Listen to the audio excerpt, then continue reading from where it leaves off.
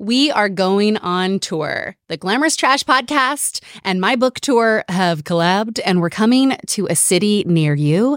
Click the link in the show notes to get all of the deets. We're coming to New York City on June 4th. We are kicking off an event with Jon Stewart. No big deal. That's our very first show in New York City. Then we're coming to Washington, D.C., Nashville, Chicago, Santa Fe, Albuquerque, Seattle, Portland, and Los Angeles. So get your tickets now. We are doing 3 different events because, I'm always doing the most. That's just on brand, right? First, there's a Glamorous Trash Party. It's the podcast meets the book tour meets Coachella, a live show featuring podcast segments, book segments, a very special guest, and of course, there's a runway walk at the end for people to show off their fits because the dress code to every event is obviously Glamorous Trash. We are also doing a cookie country club. It's the anti-country club country club, and it's very dreamy. You get like a bunch of products, there's little events, and it's a more intimate event where you meet other cookies and listen to a book chat with me and another special guest. And then the final event, the Behind the Bangs writing workshop. I finally did it, put together this workshop because I wrote this book in many ways for younger me. And younger me would not have gotten off her couch unless there was also a workshop being taught. I wanted the gyms. I wanted the knowledge. I wanted the education. That's what I would have wanted. So I've decided I'm doing it. And in the workshop is going to be the 6 writing gems that took me forever to learn. 15 years. In my 15-year career as a TV writer and author and blah, blah, blah, all the other things I've written, there are 6 things that I always use, and all of those are in this workshop. So if you have an interest in writing, sign up. All the ticket links are live today. Click the show notes, click my Instagram. We are coming to a city near you, and there's going to be some meet and greets. I'll sign some copies of books. We'll give out more books, and I have some pieces of merch that I'm taking on the road, and I'm going to give them out at the shows.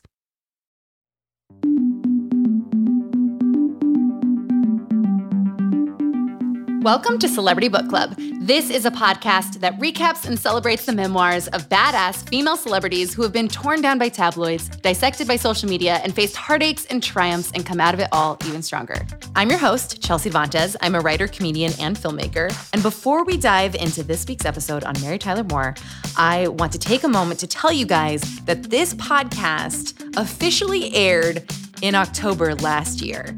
It was announced in July, and I came up with it many, many, many months before then. But in October is when we began airing, so it's our birthday. And so in celebration of that, I want to ask you guys to leave us a nice review so that our podcast network will keep this podcast going. Reviews tell them that people are listening, they're downloading, they want to hear this podcast. If you cannot leave a review for whatever reason, your fingers are shy or you're listening on an app that doesn't allow reviews, tell a friend about this podcast, post about it online, anything to let the network know that we should keep this podcast going. And to celebrate our journey on this podcast, I'm going to shout out a few of our recent reviews. This was inspired by Bill L., who left a review saying, "I'm not on social media, but you said you read every review, and I want to give you a huge thank you." And he said so many nice things. Bill, thank you so much for writing me this. And you're right. For better or for worse, I do read every review, and there are so many incredible, thoughtful, insightful reviews, and they have really warmed my heart. Then there's someone who binged all of them, someone who doesn't listen to podcasts except for this one. Another person talked about how incredible it was to hear someone else talk about being disconnected from a biological parent at birth and dealing with that trauma. And me reading this makes me feel less alone and it makes me feel weepy to read stuff like that. So I love all these reviews, and I do read them, and I will continue to read them until, I don't know, my mental health collapses. So thank you so much for writing them. And let's dive into this episode. This week, we are book clubbing Mary Tyler Moore's memoir titled After All, published in 1995. This book is not what I was expecting. I would overall call it chilling. It has depth, it has humor, and it was written without a ghostwriter. And it has 5 of the strangest anecdotes I have ever read in a memoir. How old are you? 30. No hedging. No, how old do I look? Why hedge? How old do I look? 30. What religion are you? Mr. Grant, I don't quite know how to say this, but you're not allowed to ask that when someone's applying for a job. It's against the law. Want to call a cop? No. Good. Would you think I was violating your civil rights if I asked if you're married? Presbyterian.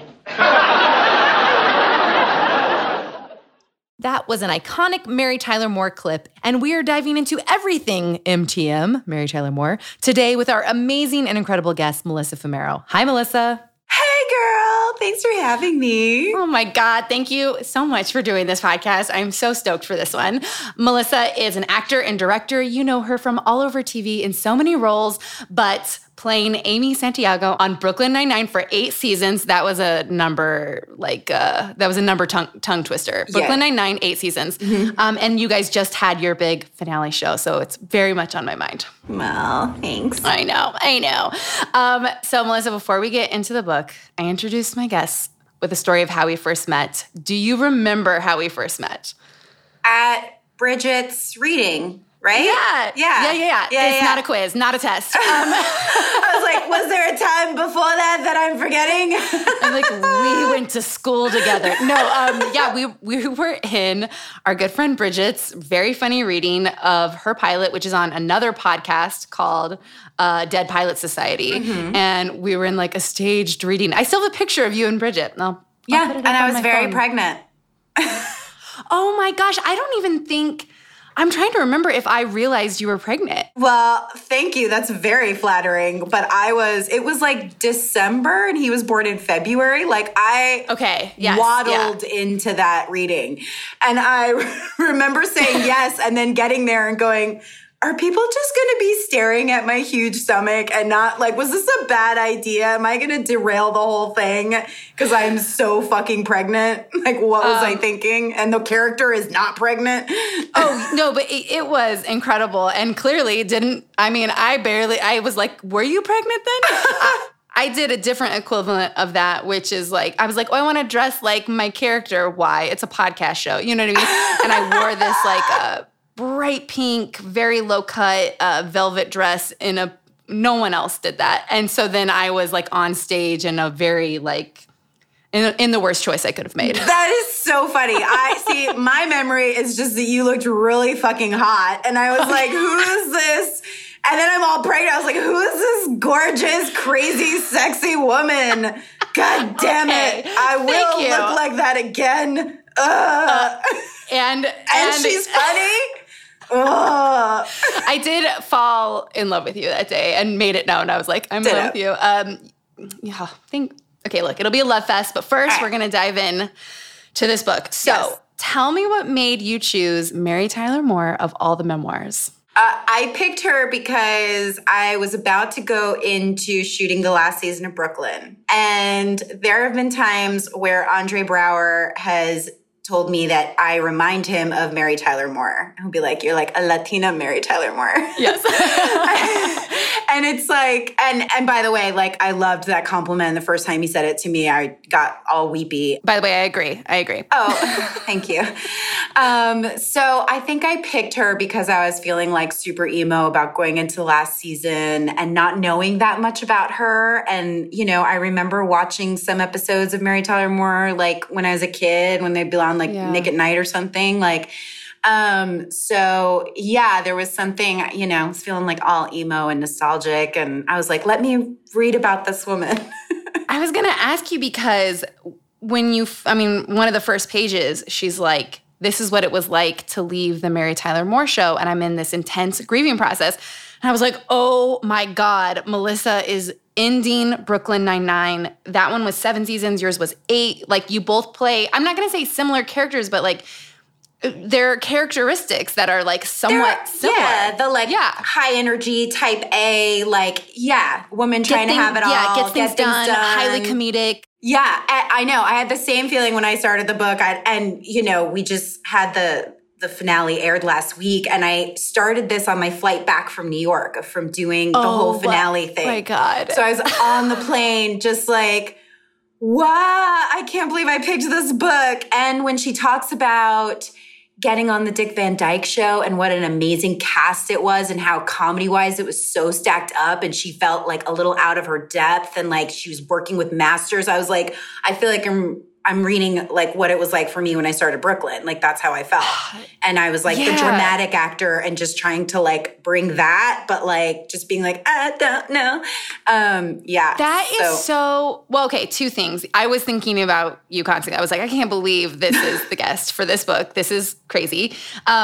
And then also, I did not realize you consider yourself a dramatic actor. You're so, they don't write, I'm going to say something weird, but it's like a lot of like, you know, you play like the love interest and like they won't write those roles funny. And then when they do, sometimes they don't cast them funny. And like you've always just been like so funny, but also like you could carry like a love story at the same time, which I think is just super special. And also your show, like when's the last sitcom that ran for 8 seasons the way your guys did? No, it still blows our minds. And we've been like, you know, especially with how much TV is changing. And I feel like the length of shows, you know, people are sort of going like, 4 seasons feels right for like telling a story, you know, like it feels like a lot of people are doing that. And we're like, there might not be that many other shows after us that make it to 8. Like it's weird. Like we're kind of the end. We're like towards the end of something. It feels like you might be the end of an era. Like it's very possible because it feels like people are moving away from that. Okay. So when you were reading about her leaving the show and what it was like, did any parts of it make you feel better, make you feel worse? Was there something where you're like, this is exactly what it's like? Yeah, I think I definitely related a lot to it. You know, obviously it like for her, it was the people, you know, and like, and that sort of duality of like, this feels like the right time to end this thing. Although she, I think, didn't want to end it. She wanted like to keep going. It seemed like, Yeah, it seems like she faked. Everyone said that they should end it. And she was like, yeah, cool, me too. But didn't mean it. Yeah. I don't feel like on Brooklyn, I don't think there was any of us that were like, let's keep going, like 9 more years. Like Well, also last season was in a pandemic, right? Right, yes. So I imagine that kind of, you're like, okay. Also, new challenges with making a cop comedy in the year 2021 that, we're like, it feels like the right time to end this. That's so funny. Also one thing that really struck me reading this is that Mary Tyler Moore, her character is named Mary. She's Mary. And so she starts the book with like a scene between her and her character and how she's afraid about how everyone's going to find out that she's nothing like the Mary Tyler Moore we know, and then they'll be disappointed. And it reminds me of something I heard Issa Rae say, which is that she always regretted naming her character Issa because there's like no differentiation between the two. And it was odd to get to know, and I felt bad feeling this, but I was like, it was a little odd to get to know her and realize like, she is so different from the sitcom character we knew. And so we were both talking about how this book was very unexpected. Would you consider the book to have like an intense effect to it? I just keep thinking of the word like chilling, but maybe that's just how it's hitting me. Yeah, well, okay. I felt like I had a weird journey with this book because obviously it started and, a lot of things to relate to. But then like the first half of the book, I was kind of like, is she a good person? Do I like her? She says these, but then she kept surprising me because she'd say some shit that was super privileged and really out of touch sometimes. And then she would like in the next paragraph make fun of herself. Like that whole part when she's talking about that fancy car she had. And like the way it starts out, you're just like, oh my God, are we really hearing the story? But then she like calls it her ego extender. And I'm just like, oh, she's aware. Like she's in on the joke. Like, and I felt like that kept happening. But in the first half of the book, I was like, I don't know if she's like a kind person. Like I was really, But then the last half of the book gets really intimate and more intense. You kind of almost wish the whole book was like that. And then, the end of the book made I was sobbing. I was sobbing too. Yeah, I will say I came away from this book being very glad I read it and also thought to myself, I would never like her. I don't think I could like hang out because I also got this like, I think you might be she talks about how people described her as an ice princess. And she thought that was unfair and incorrect. But as I was reading, I was like, you definitely read like an ice princess. Like in writing, you're an ice princess. And like her second husband that she was with the longest is like I literally had to go back and I was like, wait, did I miss when they fell in love? Like, what is this relationship? It's just like not in there. And I mean, we'll get into it, but huge things in the book have like a half a page on them. Yes. And then she's done. She's done and she ends it and you're like, oh my God. And I had whiplash too. So it starts in her childhood. There's a lot of childhood description, not typically my favorite. So I'm just going to hit some highlights. Grew up very Catholic, pretty poor. She had an alcoholic mother and a father who wouldn't love her and give her attention. She goes to live with an aunt when she's younger. Her little brother is punished and like sent away. I know. And he suffers so much. And then 18 years later, she gets a younger sister a month before she is giving birth to her first son at 18 years old. And then a really intense highlight we have to get into very quick, trigger warning, is she's molested by a family friend when she's a young child. And when she tells her mom tells her she's a liar. And then she writes, that hurt more than what happened. And but again, like three sentences and she moves on. It's the shortest paragraph. It's the shortest paragraph. It's insane. And it just kind of like knives you. And never comes up again. Never comes up again. But when you're reading it and you're like, oh, she's really like constricted, you're sort of like thinking about that. Yeah. And then I kind of, was there anything from childhood that hit you? Because it was kind of a part was a blur to me. I was like, it was, It was a lot of description. But she's never like, I wanted to be an actor. I had she just, all of a sudden, the book really starts when she's 18. She gets married. She has her son, Richie. Her first husband, barely, 2 paragraphs. Yeah. He was older. I remember that. He was I think he was like 27. 27. Yes. And I do remember one description of it like, this feels a little bit like a sweet first love kind of situation, but okay, they're getting married and they're having a baby. And she isn't even on a show yet. And I'm like, and then I kind of got intrigued because I was like, wait, she got her first break already married with a child? Like, yes. That is so wild. And she says she outgrows him. Obviously, she marries him when she was 18. And the one fact I remember about him is that she said he was a salesman for a food company, but he would tell people he was a food broker. Oh, yeah, that's right. And she would be like, you're a salesman. And then he's gone. And then she's like, I want a divorce. And he's gone. And he's very like, okay, yeah, I want to live in the country. And they're like, okay. Like, that's kind of, and that's it. That's the end of him. Okay, so I want to talk now about her son, Richie. I'm going to give a warning to people. This is going to get sad, but he's in a few different places throughout the book, so I thought maybe we could just talk about him now. Yeah. Okay, so there's 2 very chilling things up top. There's a photo of her, and on one side of her is her actual son, Richie, and on the other side of her is the actor who played her son, Richie, on the Dick Van Dyke Show. That was painful. I was like, I just kept thinking, like, if I was her son, like, it's literally like a thinner, shinier, cuter kid version of you with your name playing your mom's son on television. It also, I never knew that the character had the same name as her son. I'm like, who thought that was a good decision? Like, truly. That's not talked about. It's not like, I imagine he had like a pretty intense psychosis. You just sort of, it's one photo. And I was like, oh my God. And then she describes later when she finds out she has diabetes, which is a big part of the book, of trying to lose weight. And she goes on a joint diet with Richie when he is 12 years old because she very factually describes him as chubby. Yes. She's like, he was chubby, so it was good for both of us. And I was like, oh no. And she's like, it was a bonding experience. It was like, are you sure? And I'm just like, and meanwhile, before this, she talks she says many times where she says she wasn't there enough. She worked too much. She wasn't a very present mother. She always had guilt about that. And then she's like, we went on a diet together and it was very bonding. And it's like, are you sure? I was like, oh no. Yeah. Like your son who never saw you, who you called chubby, went on a diet with you when he was 12 years old to bond with you. Like poor fucking Richie. And it's going to get worse.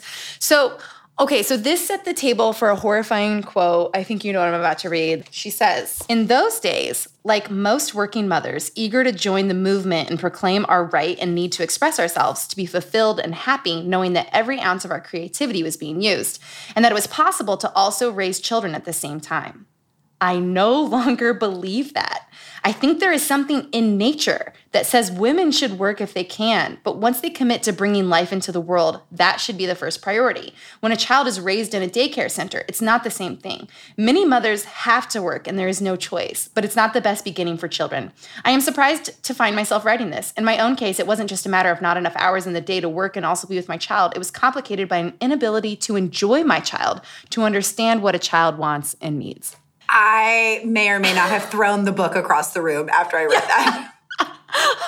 Because you literally are a working mother. And I was like, and I mean, I'm not a mother, and I was intensely offended. I was like, whoa, you like put this on everyone else. Like whatever you're feeling about yourself and what happened, you then said women biologically should not have a job. It's almost like, oh, it wasn't my fault that I was a bad mom. I did the thing that goes against nature. And that's why I just couldn't enjoy motherhood and couldn't fully be there for my kid because I did what I'm actually not supposed to do.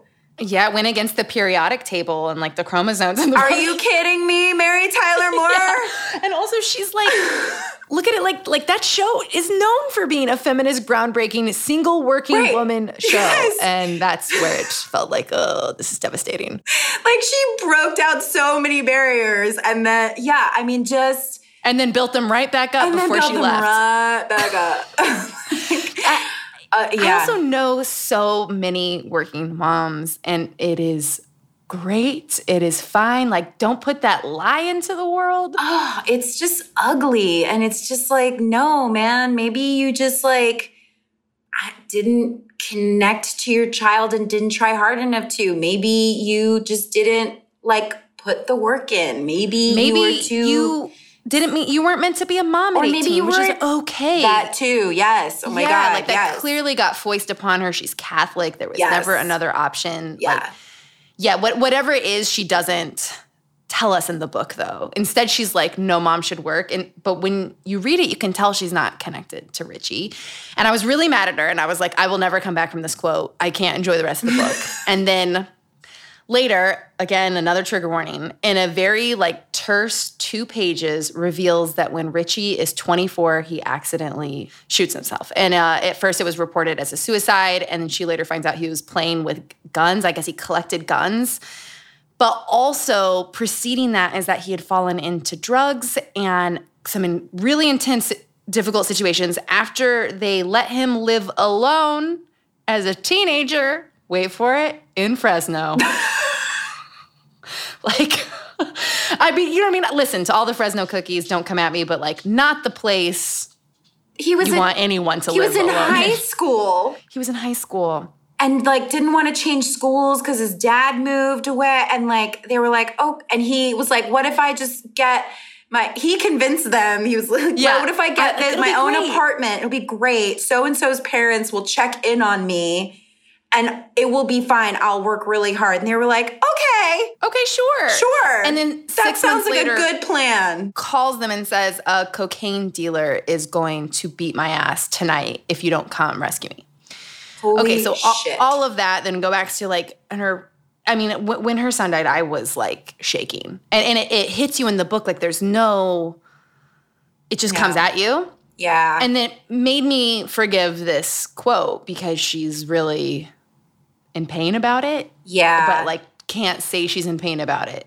Yes. That wrecked me. It wrecked me too. That was my first big sob. And it just was so tragic. And then it made me think about, there is a section before that where maybe it's in his recovery. There's a short period of time where she says that they got closer. They kind of broke through. He would call her and check on her because she had gone through a divorce. And so he was that's what it was. Coming around as a protector. Yes, that he got really protective. And I thought, oh, that's kind of lovely. They found their way a little bit maybe as he got older, maybe he, and then that happens and you're just oh, she like the only reason I think she talked about that part was, you know, knowing that she would describe his death later in the book and like, you know, and then that sent my mind into a tizzy. But yeah, it just so sad to have that like relationship be so fraught and then to lose him so young. Yes. And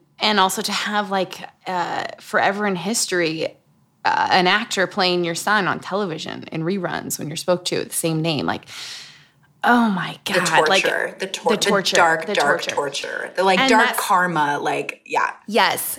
And she has a quote, like, actually, I think it's my favorite quote in the book after this happens. Let me find it. What was interesting is that she tells you about what happened with her son. Mm-hmm. There's a paragraph that I'm going to read that's really beautiful. And then that's it.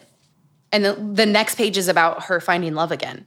And I was, this is where I was like, where was the book editor to be like, you need to, I personally wasn't ready to move on. We got to work on these transitions a little bit. We got to work on these transitions.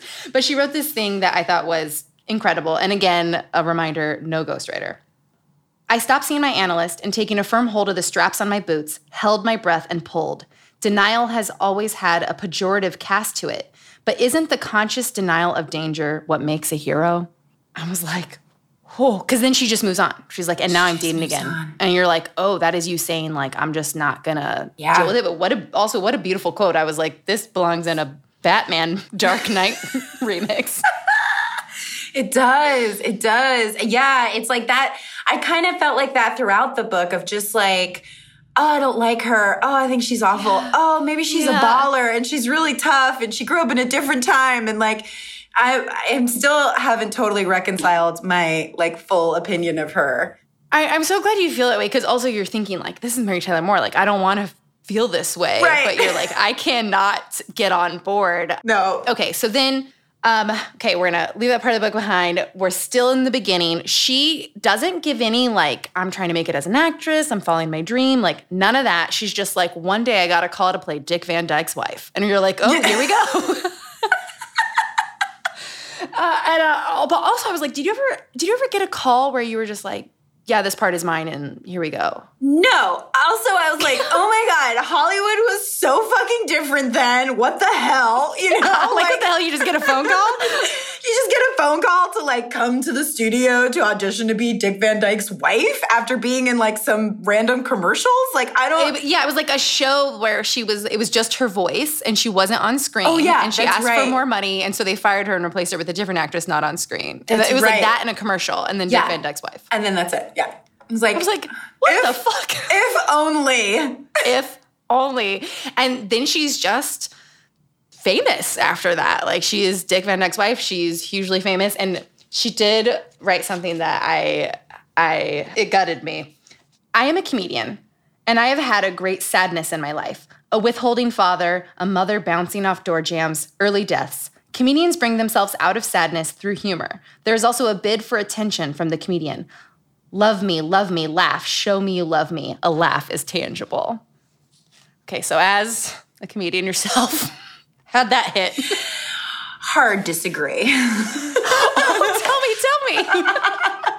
I don't buy it. I don't like buy it from her that much. Like that's, I don't know. Like she used the things that upset her about her life as an excuse, sort of, to be like, well, but I'm a comedian, so it makes sense. Like, they felt more like that than like a...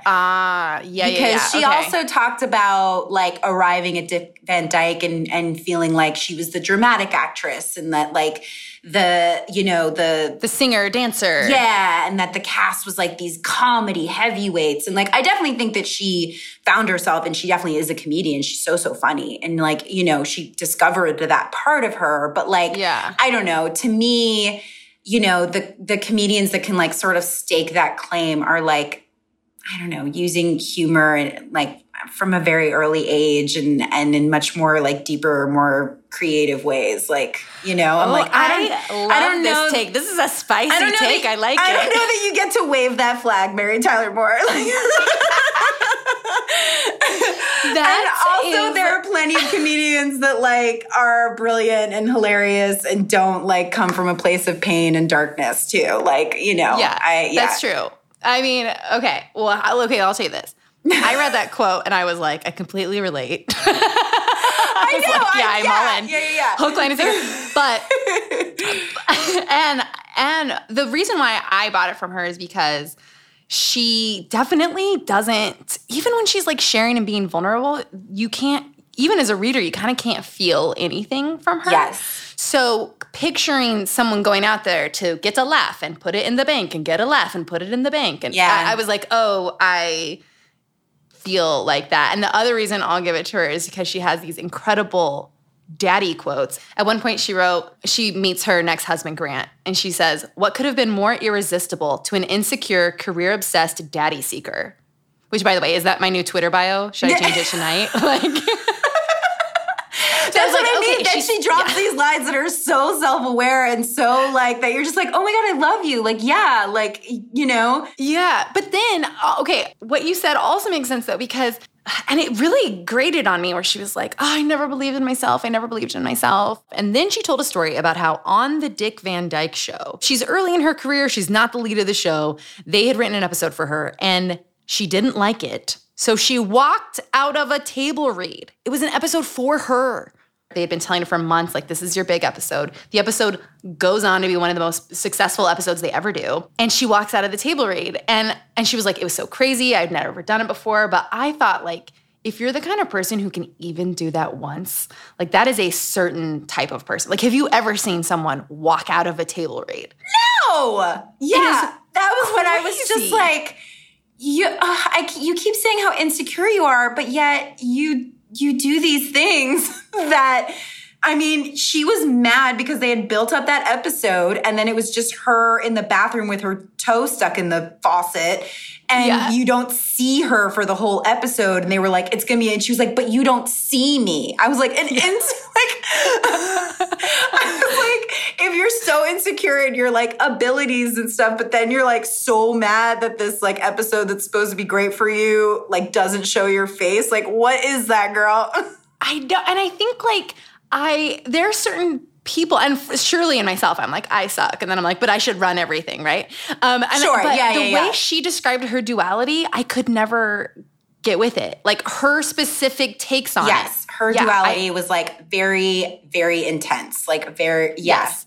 And like kind of like you said, which feels shitty, it was like a little hard to believe sometimes because she would do these things where you'd be like, this sounds really mean. Yeah. Which I guess that does come from insecurity, but you're like, whoa, this is like fucking intense. Yeah. But it didn't seem like, that's what I mean though. It didn't seem like it was coming from a place of insecurity more. It felt like it was coming from a place of entitlement a lot of times. No, that's a really good point. And you were mentioning, like, she's not really aware of, or doesn't make it seem like she is aware of how groundbreaking the show was for women politically. And she even has a chapter in the book where she's like, ugh, I didn't want to go support the ERA for Gloria Steinem. Yeah. ERA is the Equal Rights Amendment, equal rights for women. Gloria Steinem invited her to a rally. And invited her. And she's like, I didn't want to go. It was going to be like, so I didn't. And she said something crazy where like she didn't agree with it because they were like being too loud and messy about it or something. And I was just like, wait, what, girl? Yes. This is the Equal Rights Amendment, which just says, men and women are equal. And you have the face of that in pop culture who was like, meh.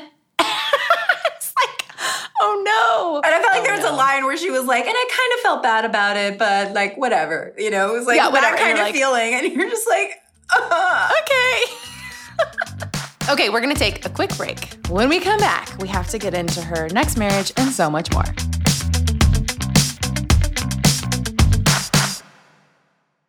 Sibling fights are unavoidable, but what if every fight you had was under a microscope on a global scale? That's the reality for brothers Prince William and Prince Harry. They were each other's closest friends and allies since the death of their mother.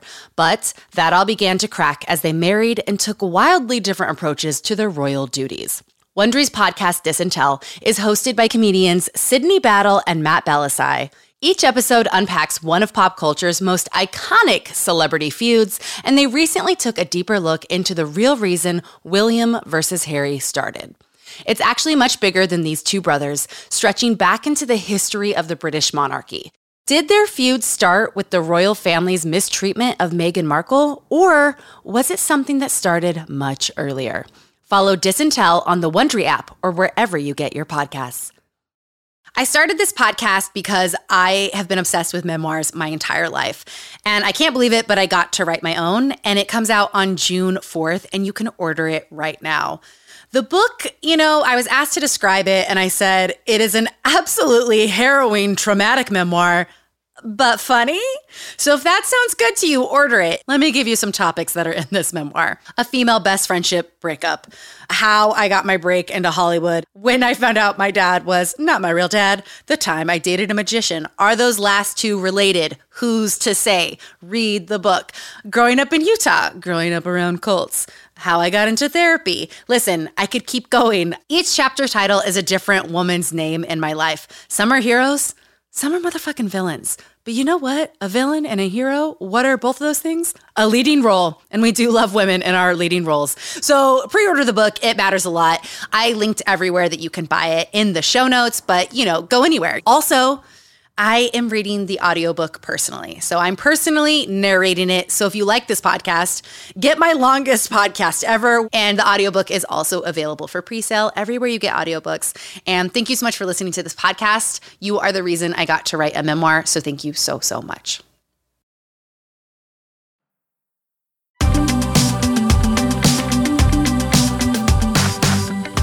Okay, welcome back. So now we have to talk about Grant Tinker, her second husband. First husband, as we said, doesn't make a dent in the book. Second husband kind of makes a dent in the book. Okay, so he contacts her right after she divorces her first husband. She's barely single. Their first date is going to the play How to Succeed in Business Without Really Trying, and they fall in love that night. For a fall in love date, how do we feel about that? First of all, yeah, that was where I was like, wait, what? So you went to a play and you fell in love. When did you talk? Like, what was your conversation? And was it just about I'm confused here. There feels like a lot of details are missing. A lot of details are missing. Also, the irony of the play, and obviously it's a comedy, but it's called How to Succeed in Business Without Really Trying. And what these two go on to do is conquer the television industry together. They build an empire together. Yeah, it's like, were you watching people succeed in business and you looked at each other and you were like, this is it. This is it. Because that's what it really comes down to. The description of that marriage felt like it was, I think they were best friends, but I think that business-wise, they built this empire and they both mutually benefited from it. And that's what kept them together for so long. Well, one of the things that I was bummed to feel this way, but she wrote, it kind of turned me off. She was like, even told him kind of right away, we're going to become television's golden couple. Oh, yeah. And I was like, whew, wow. Yeah.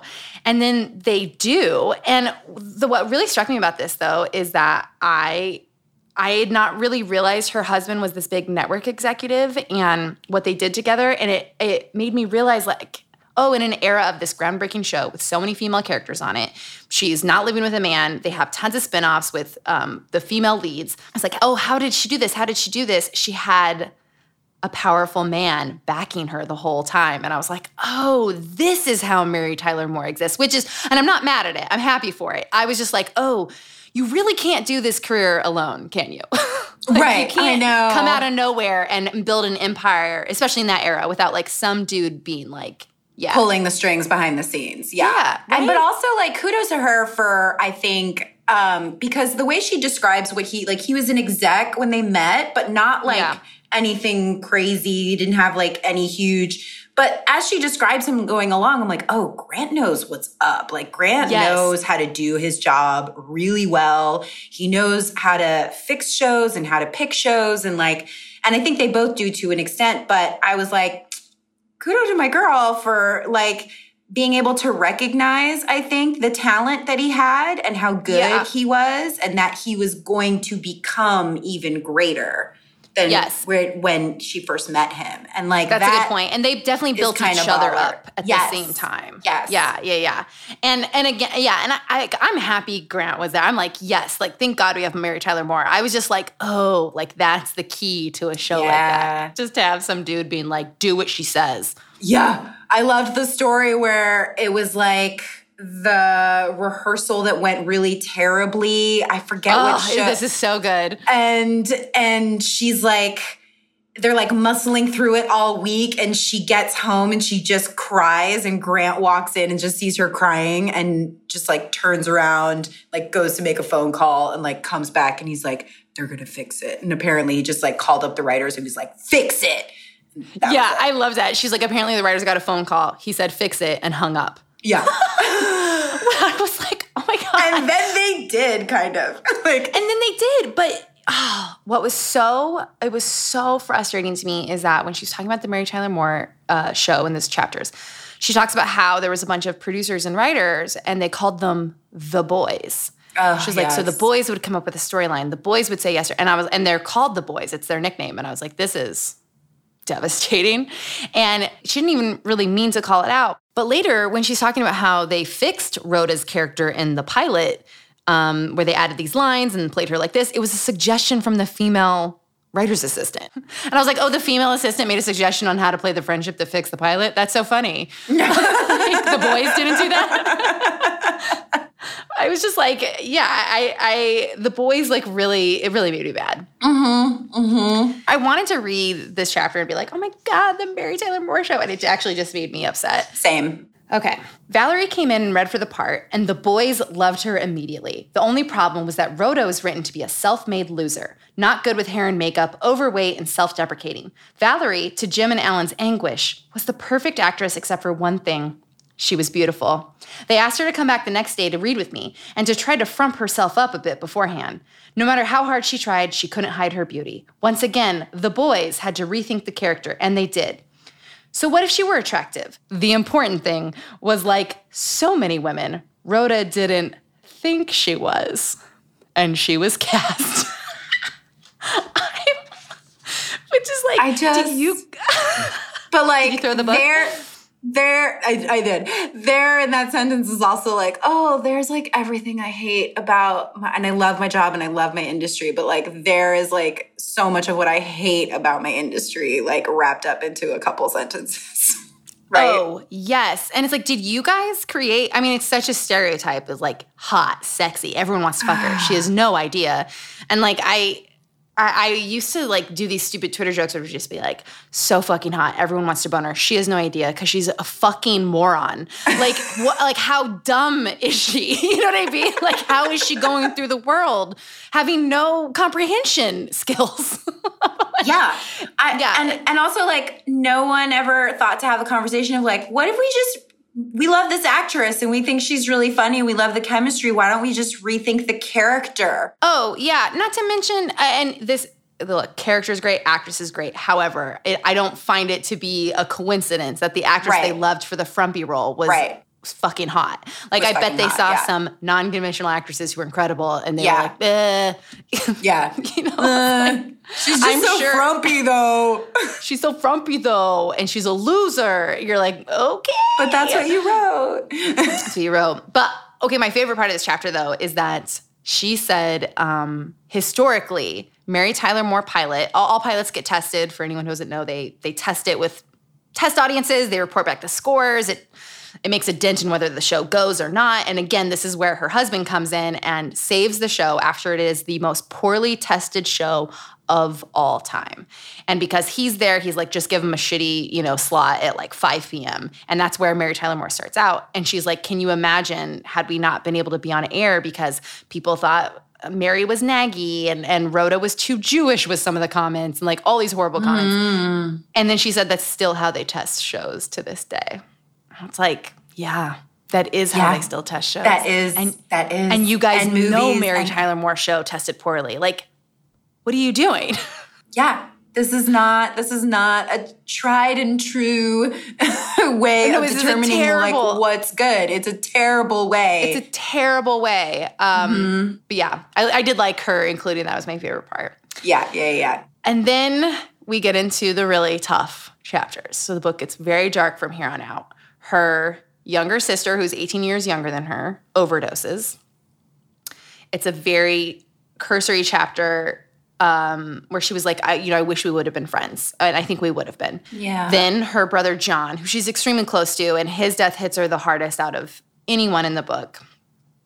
He had this horrible childhood that she kind of escaped because she got to live with their aunt, and he didn't. And he became he got an addiction to drugs, and then later he has cancer.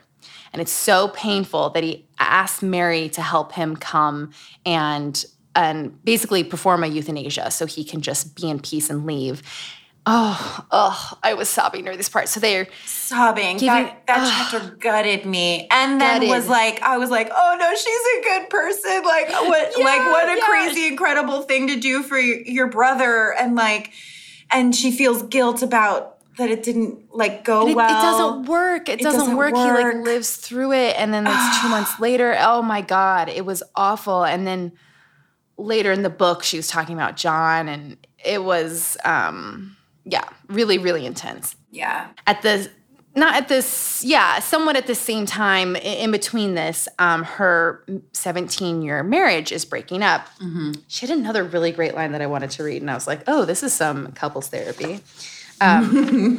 She said, anytime we erupted in disagreement, and after stifling so much for so long, it could indeed be explosive. We ruefully regarded the unpleasantness as erosion, not a cleansing process of discovery. I was like, ooh, that hit. And they slowly their marriage ends. And then in one sentence, she reveals that they're both alcoholics during this time. And then later she says, in case anyone has doubts about my alcoholism, here's how bad it was. And later it gets really bad, but she just kind of simply is like, we were alcoholics and our marriage was empty, and it ends. And it ends with him kind of just sitting at the table and going, I think we need to separate. And then remember she has a big tantrum upstairs, and then they sort of, it still lingers a little more. It sort of just slowly dissolves, and then they're like, okay, we're done. Yeah, and he still runs her company for years after that. Yes. And when he finally stops, she says it makes her sad. And I was like, testament to y'all. You divorced, and he kept running Mary Tyler Moore Productions. Also, I also found it interesting that her 2 marriages they ended in different ways, but not in we hate each other kind of ways. You know what I mean? Especially when her son dies, and she describes that all 3 of them, her first husband, who's Richie's dad, and then Grant and herself, drive up to, I forget where, some mountain that he loved or something to spread his ashes. And and the 3 of them are in the car together. And I just thought that I was that's something, that you're able to all come together, in this, and there's no, dirty laundry being aired out, there's no there's no question of of course, all of us will go together and cling together to say goodbye to our son. Yes, I just thought you're right. That was something kind of, I don't know what, but it just surprised me. They have kind of a transactionary relationship, but a very fulfilling one, where you do need someone by your side. You do need someone who cares. You do need someone who gets you, but they didn't have that love part. They didn't have passion. Yeah. Yes. And another thing I love about her, she takes you through every man she's ever slept with, which is to say 4 men. Lets you know she did not sleep with Elvis when she was in a movie with him. She said he slept with all of his stars but one, and she knows who it was. And then she drops some hardcore shade to Dick Cavett. Yeah. She went in on him so hard. Okay, I'm going to read it. I was like, oh my God. So he asked her out on a date. And then after it, she says, if ever I can eliminate the height factor from my list of requisites for a lover, I'll know I've grown up and left daddy where he should be. But the thought of waking up in the spoon's position with someone whose toes are pressed against my calves is even harder to contemplate than crouching down for that first passionate kiss. In spite of his wit, gentleness, and good looks, he was short, and I couldn't get past that. It appears I'm a height bigot. Then again, Mr. Cavett has only invited me for a nice day in Montauk. Growing up is hard to do. Why did you go in on all this? I laughed so hard at that. I did too. I was just like, oh, it sounds like he was a really nice guy. You don't have to do this. Oh, that was one of the weird anecdotes in this book. Okay, the other 4, tell me if you agree. There were 4 other things where I was like, how is this in here? Again, trigger warning. She has a miscarriage. The doctor tells her to save the tissue. Mm-hmm. She describes that process. Then she describes dropping the tissue. And then her dog comes in and plays with it for a while. And then she just like, and then I put it in a glass jar. And you're like, I don't know that I needed to know that your dog almost ate the miscarriage. The miscarriage. It's like searching for the right word. Yeah. I like, it's weird. I'm like, oh, I love the messiness. Life is weird and messy. And another part of me was like, why? Why did you do this to me? It's also not to be funny. It's not a funny story. And you're like, okay. And she's like, yep, that was that. And you're like, okay, Mary. Okay. Are you okay, Mary? How do you feel about it? How do you feel? And so wild. Then there's more weird ones. The other one is that she talks about how when Kennedy died, how awful it was. But she says when they announced the news Kennedy died, she made a joke and said, thank God. And then she was like, I can't believe I made a joke and blah, blah, blah. She moves on. But you're again sort of like, is this like a confession? Like, you know what I mean? Like, what is this? Like, yeah. You know, 'cause she's like, you're right. I don't know. It was odd. It's so odd. Yeah. Like, did you put it in the book in case you're so worried anybody heard you say that joke that just in case they did, you want them to know your thought process behind this? That's kind of what it felt like. Like there was someone on set who remembers her doing this. And in this book, she was like, for you reading this, I'm sorry. And I'm like, well, okay, I get that. But sure. Then 2 more weird anecdotes. She talks about her son Richie catching a shark, and he's like fishing for the shark, and then they're going to eat the shark. And then she describes cutting it open, and there's a bunch of passed away dead shark babies. Mm-hmm. And then she makes a joke and is like, guess we ate pasta that night. And you're like, why are you doing this to me? Why are you doing this? Yeah. This cannot be one of the greatest moments of your life to put in your book. That's like the experience of reading this book. You just have all these little moments where you're like, okay. And then you turn the page. You're like, oh yeah. And then the stories all end so quickly. So it was like, it literally ends on we had pasta that night, and then there's a new chapter. And then later a weird paragraph where she grapples with whether animal experimentation is okay. Yes. And again, you're like, why? And she doesn't really have a conclusion. You know, she's like, maybe it's okay sometimes. You're like, okay. Yeah. She's like, what? If it was to save my own son, I would support it. But also, what is the morality of experimenting on animals? I don't know. And you're like, what? Okay. Yeah, you're like, what? No conclusion? Just weird. Yeah, really made me feel... You always think she's like going to start something and get into something more, and then she doesn't. And then she doesn't. Yeah, and she just moves along, and you just kind of feel like you're like run over by a car, but then you're okay. You get back up, and then it kind of bumps you on its way out, and like you're like, okay. So wild. But then the most vulnerable open part of the book, still 4 pages long, her mom gets bronchitis. She takes her to the doctor. The doctor is 18 years younger than her. She's like, he's hot. Mm-hmm. She gets wasted that night, calls him at 3 a.m. and is like, let's have dinner. And he's like, okay, great. And they fall in love. She marries a man 18 years her junior.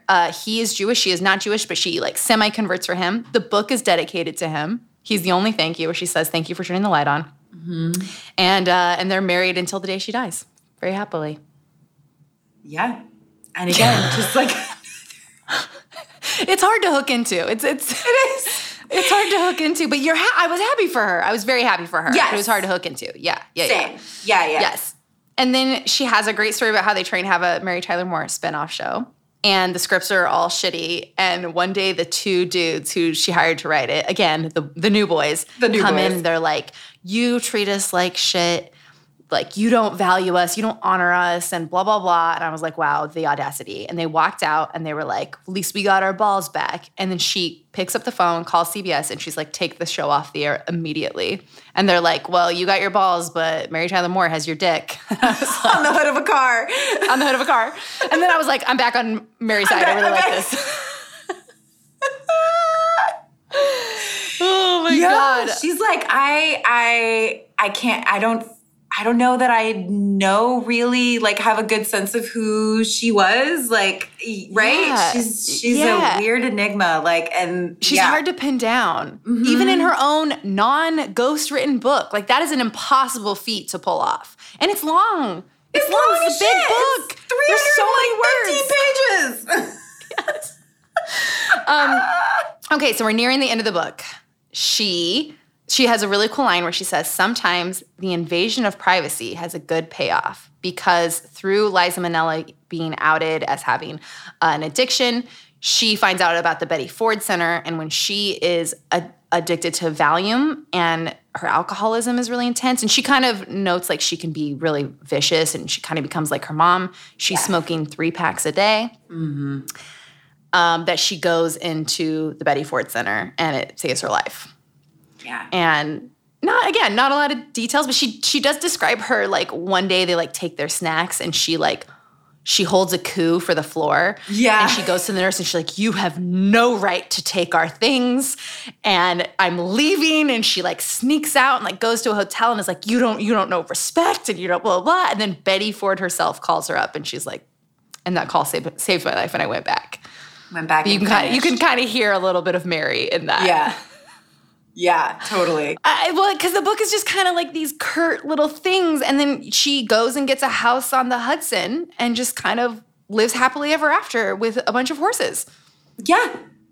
Yeah. The horses thing also felt really random to me because she's like, she does talk a little bit. And I only remembered this because she talks about it in the horses of like, I guess she wanted to be a dancer. Maybe that was like one ambition. She wanted to be a dancer more than being an actor.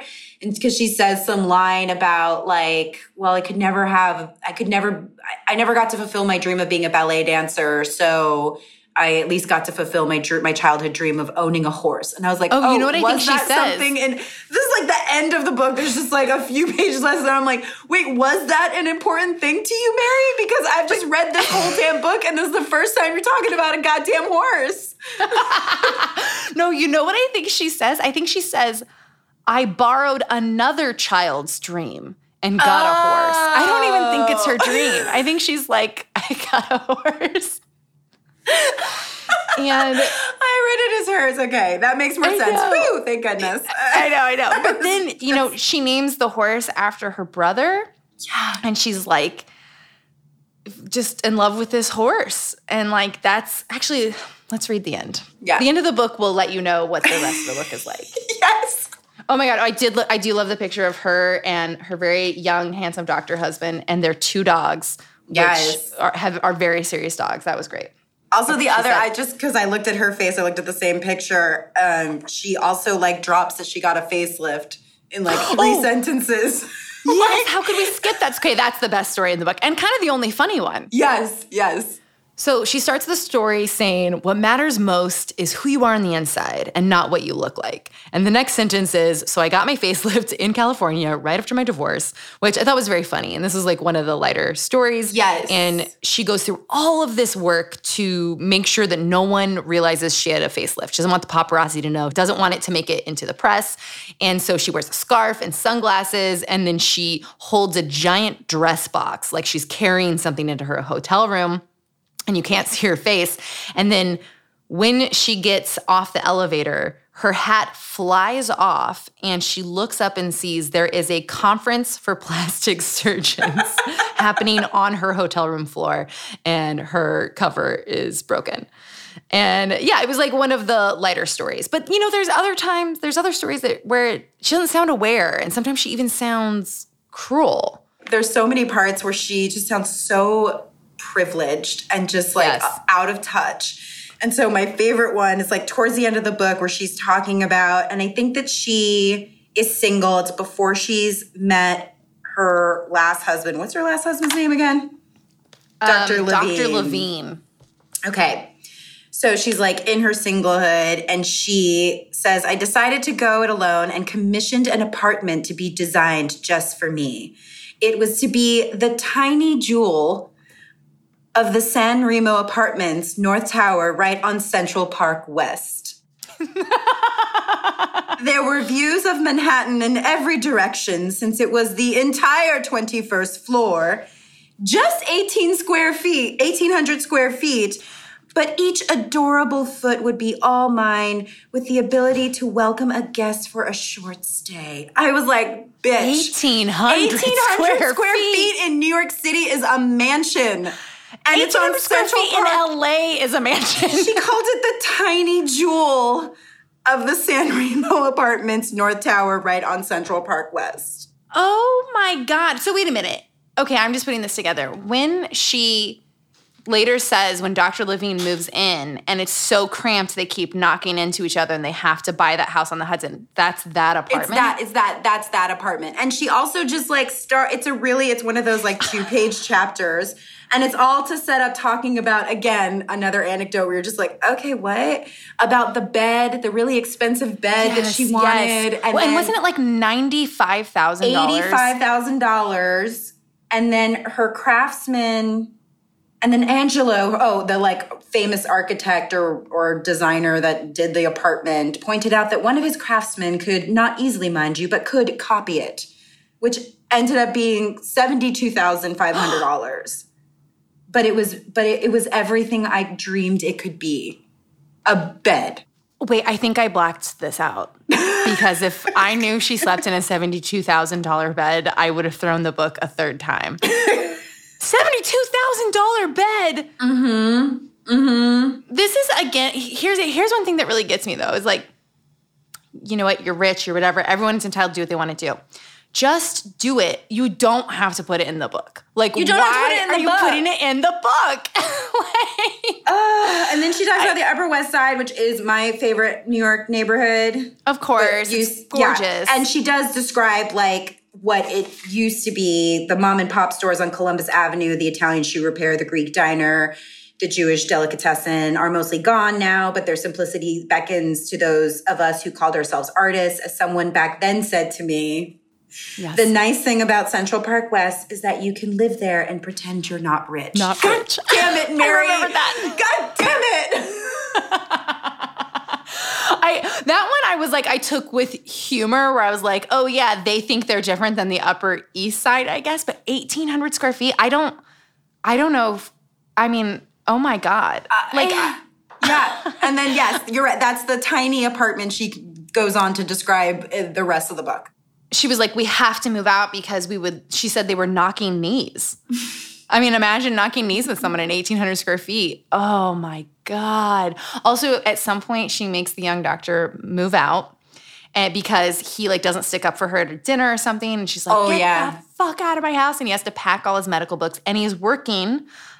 He's like still in med school, so he's working multiple shifts. And so he's like, I'm sorry, I can't get out by tomorrow because I'm like on all these hospital shifts. And she's like, get out. And then she comes back and they unpack the books and get married. And his family, one thing I love is that she's like, yeah, his family hated me. They were like, why are you marrying this old woman? But we did. Right, yeah. I was like, that's tight. I know. Again, you're like, you're kind of a baller, but also you're kind of a dick. I don't know. Yeah, it's just like, oh, I can respect you from afar, but like, I bet if I had been around you, you'd be my mortal enemy. Yes. But, also my mind goes to like, what it must have been like to be a woman on the rise and a woman in charge of this big company at that time. And just like, right, the self-preservation that probably does have to happen. Like, that is probably why she is this ice princess, like the meanness. I don't know. Like, I just think I personally feel like not all, but a lot of older actresses I meet have this little chip on their shoulder, because they had to like the shit I went through. Because the shit they had to go through, like they had to really rough it out, and then especially sometimes they see us having it way easier than they did, and and sometimes and we're still like having complaints, and still having complaints, being like, it's so hard out here. Like, you should pay me more. Yeah, it's like, look, you're lucky you're not doing this for free and sucking his dick after work. Like, exactly. Yes, it's like so much respect for that, but I think you can tell she really closed the door behind her. Yes. You know what I mean? Like, she's not pushing the ERA through. It is by accident. There's these like spinoffs of these other shows. Yeah, she didn't really she wasn't on a mission to like really make it better for all women necessarily or improve the conditions of the industry for all women.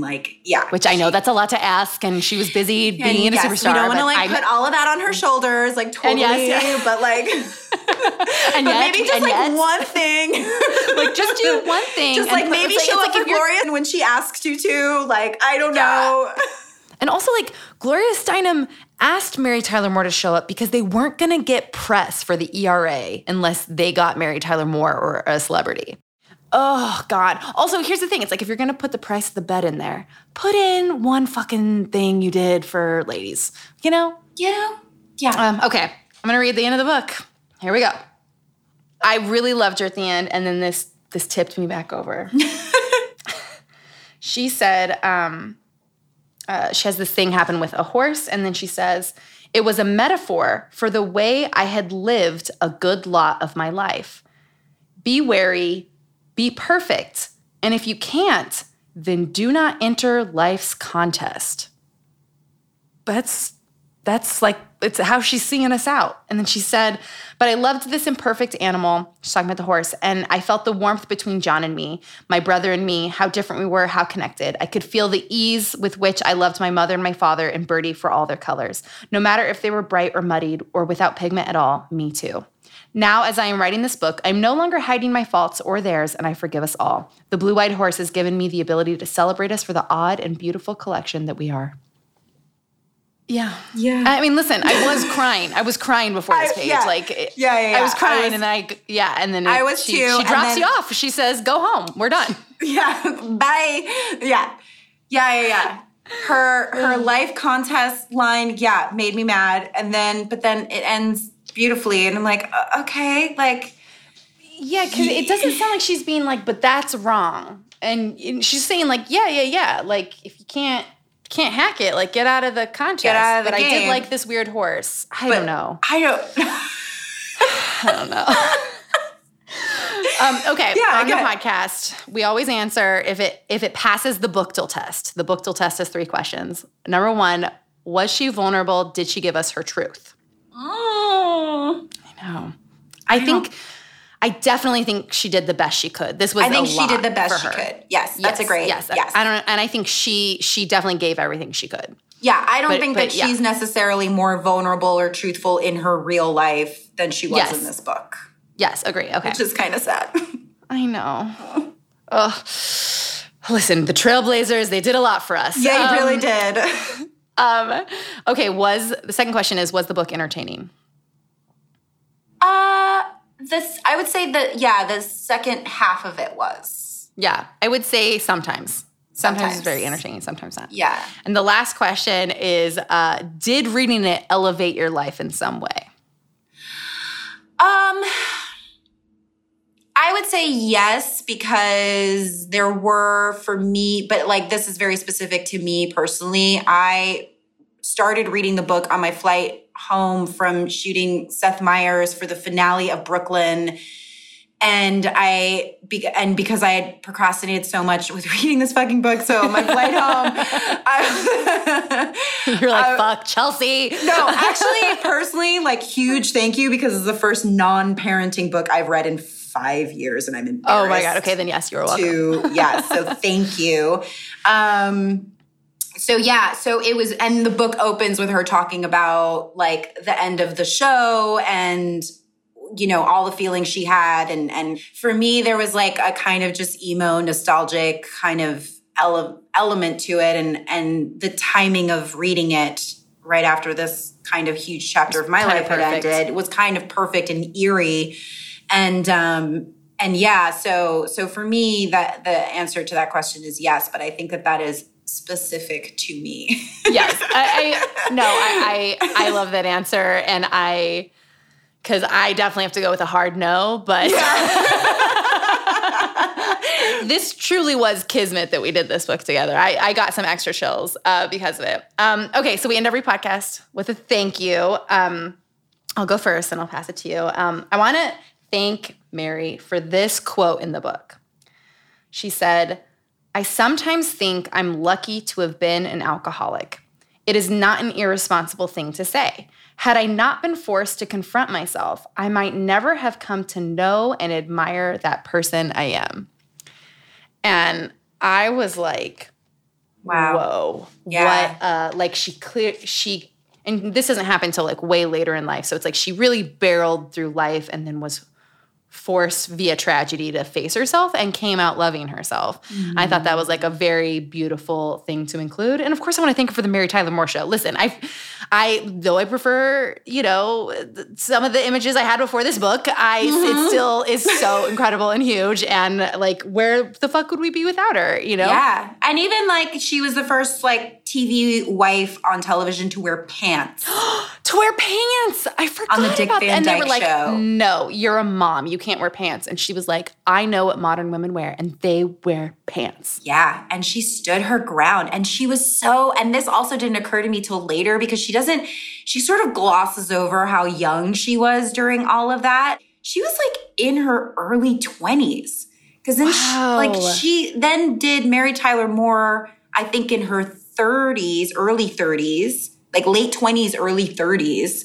Right, right. And she's a baby. She's a baby.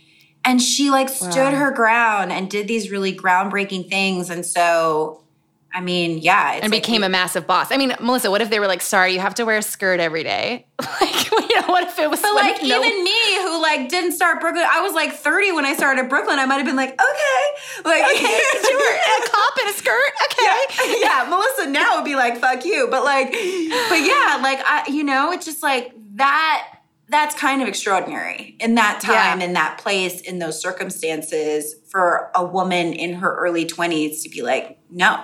No, and clearly becomes like a massive boss and like runs the show and even, she has that empire by like age 40.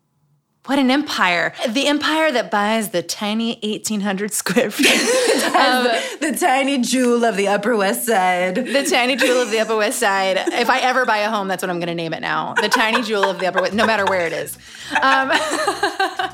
Thank you so much for doing this book with me. Listen, everyone already follows you on social media, but drop your handles just for fun, I guess, if there's one person out there.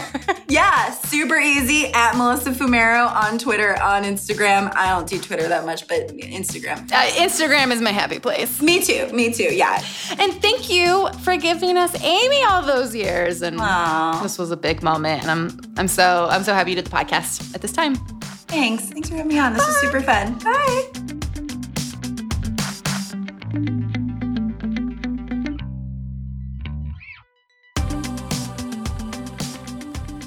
That's all for this week's episode. If you want to share a thought or an insight, go to our Facebook group, Celebrity Book Club Podcast on Facebook. That's where we have a little cookie community.